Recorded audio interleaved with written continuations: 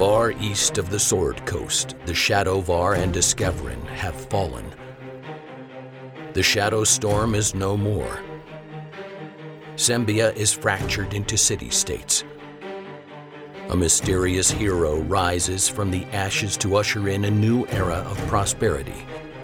Yet there is still suffering. Cormyr and the wild elves of the Dalelands offer war on all sides.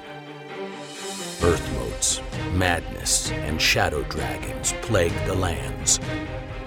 These are the tales of the heroes who ended that suffering. 1491 DR, the year of Sembian revival. Welcome back, everyone, to another long-winded one.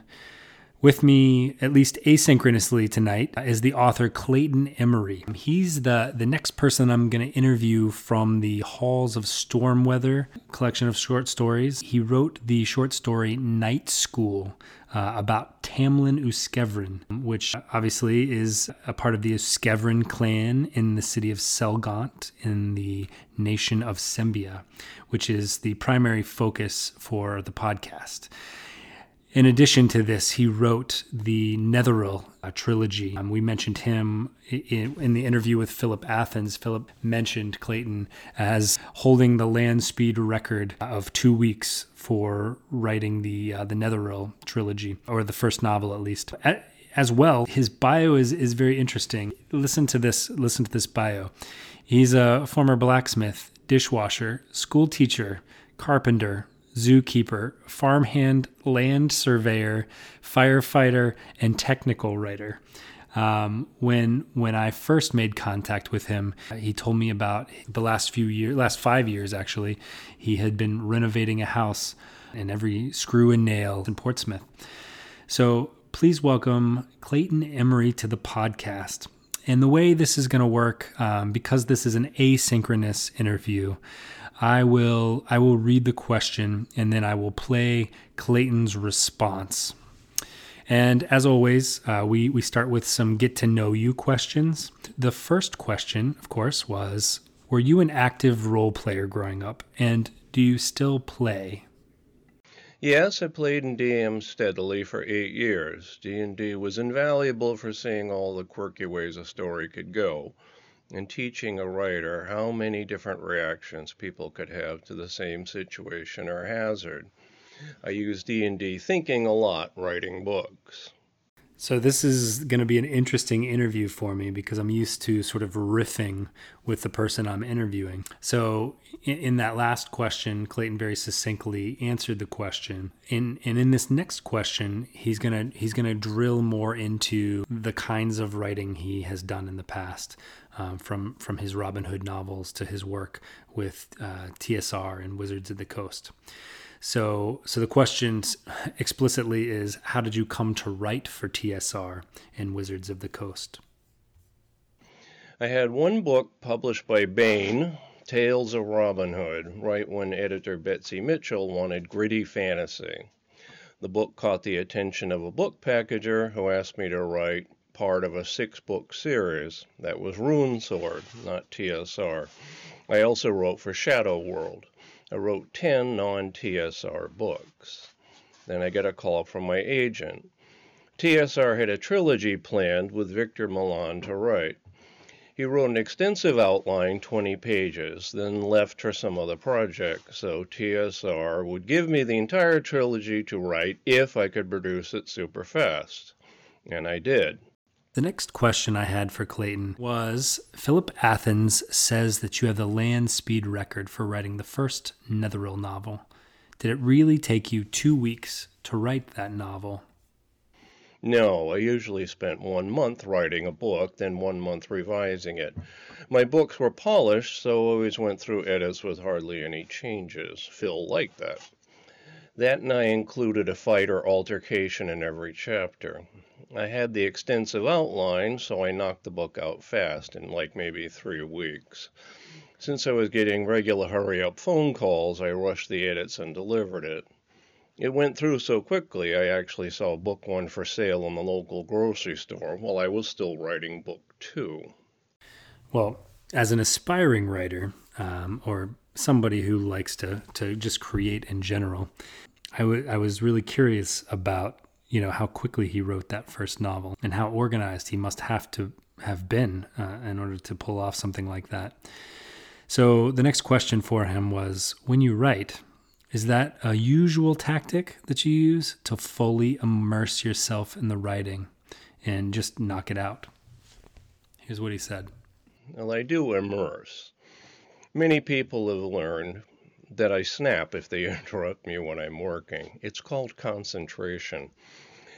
I especially try to immerse the reader. Since it's a fantasy and not, say, a detective novel, it's farther afield for the reader, not accessible.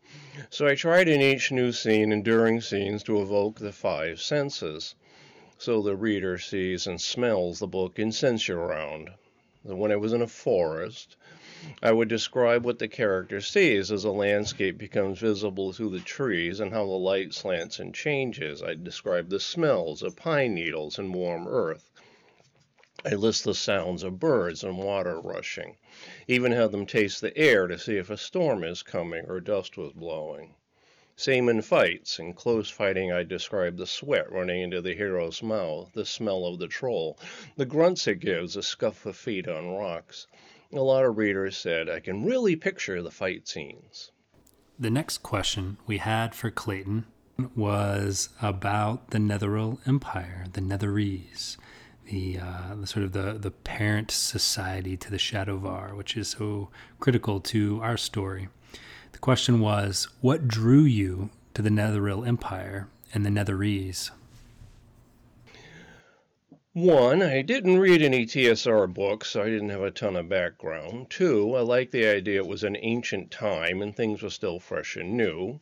3, I had a lot of leeway to describe the world on the floating cities and their governments and war preparation and so on.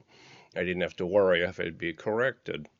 Of course, I always submitted a 20-page outline for each book, and Phil Athens would approve it and make suggestions. And I had reference materials for some books. I got to write The Star of Kurzra because TSR had just produced the book for Kalimshan and needed a novel, and I'd taken courses in Egyptology in college, so I was familiar with the Desert Empire idea. Sometimes my questions have simple answers. This question to Clayton was, how did you come to be involved with the Sembia Gateway to the Realms books? They just called up and asked me to be on the team. Now we drill into the more specific questions about the Tamlin character. This question was, you wrote the Night School short story in the first novel about Tamlin Uskevrin. Did you choose the heir, quote unquote, to write about?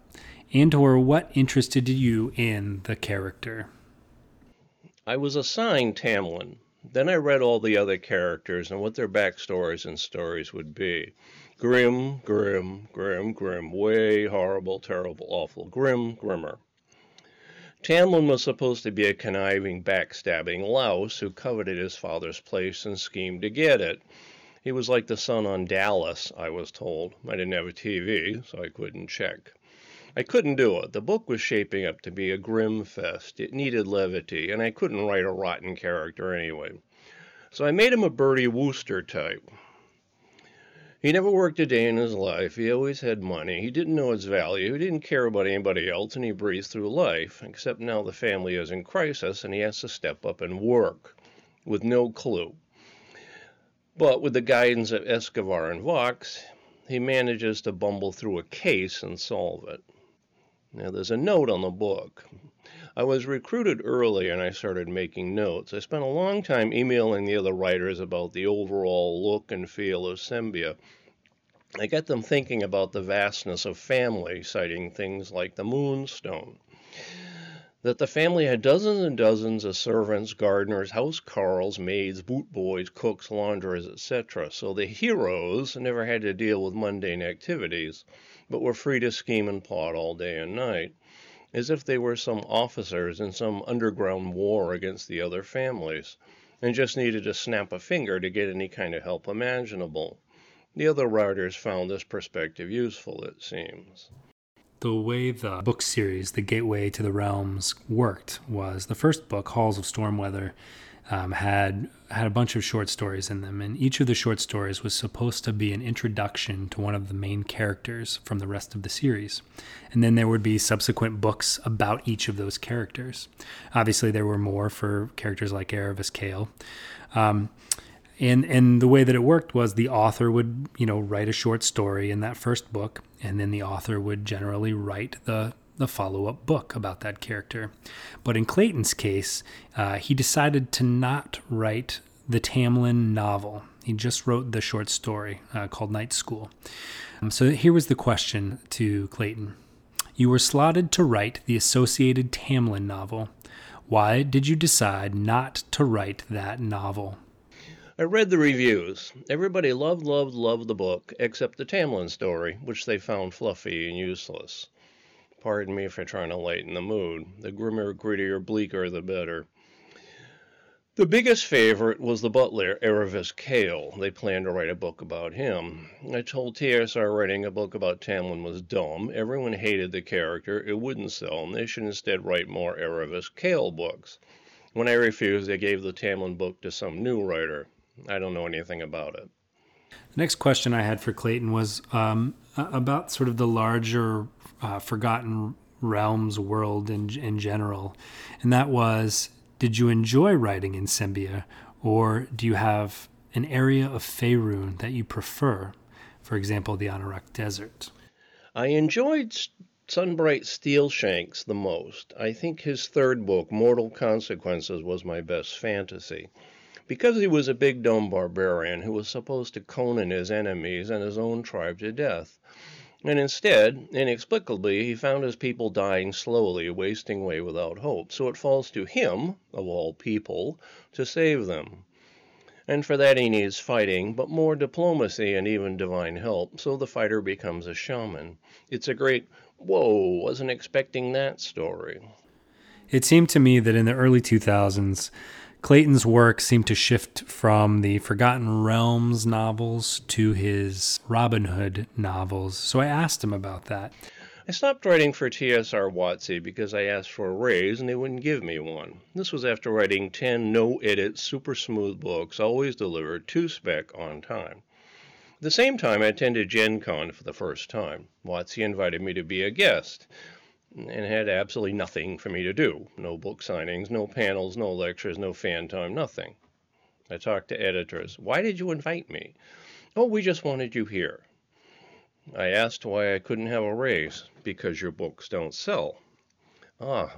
Motivate me. Dale Carnegie would be proud. So it was strictly business. I didn't need the money. I had lots as a senior technical writer. There was no future in writing for WotC. They wouldn't promote my books. I'd never get famous. Obviously, the fans didn't like my stuff much. So I stopped writing for other companies and worked on my own books. Robin Hood and mysteries, detective stories. And then I switched to screenplays. I never sold any, but at least I gave it a shot. So I've spent the last, 2 to 3 years interviewing authors and people from the various either Tolkien or Dungeons & Dragons community.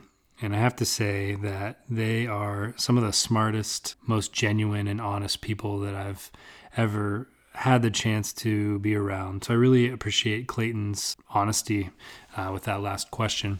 And so this is kind of near the end of all the questions I had for him. And my last question is kind of a typical last question for me. And that was this. Can you tell us what you are working on now? Do you have anything exciting coming up that we can be on the lookout for? No. My last writing projects were working for the federal government in D.C. as a tech writer. I have lots of horror stories about that. Then I quit and I spent 5.5 years renovating an 1813 house here in Portsmouth. And yes, that's 5.5 years renovating every single inch. And now I'm retired. My only writing project is a fanfic Silver Age goofy comic. I swipe art, then ink it and color it and dialogue it. It's all mine and it's fun, and I don't care if anyone reads it or not. To end the interview, Clayton left us with this sentiment. So, To finish on a positive note, I did enjoy very much writing fantasy. I got a few fan letters, like 10, over the years from people who really enjoyed the books, and that's why I wrote them. As a kid and a teen and adult, I spent many happy hours just reading a book and getting lost in another world. If my books transported some readers to a different time and place they could enjoy, then I'm happy with that. Clayton Emery, and this is February 26, 2021. Thank you to everyone listening. We hope you enjoyed this interview, and we have a lot more coming up for you to look forward to. The next author that we're going to interview is Richard Lee Byers, who wrote about the matriarch of the Uskevrin household. So we'll talk to him here in another 10 episodes or so, and working on lining up several more interviews for us for the remaining 20 to 25 episodes. I hope you enjoyed. Have a good night.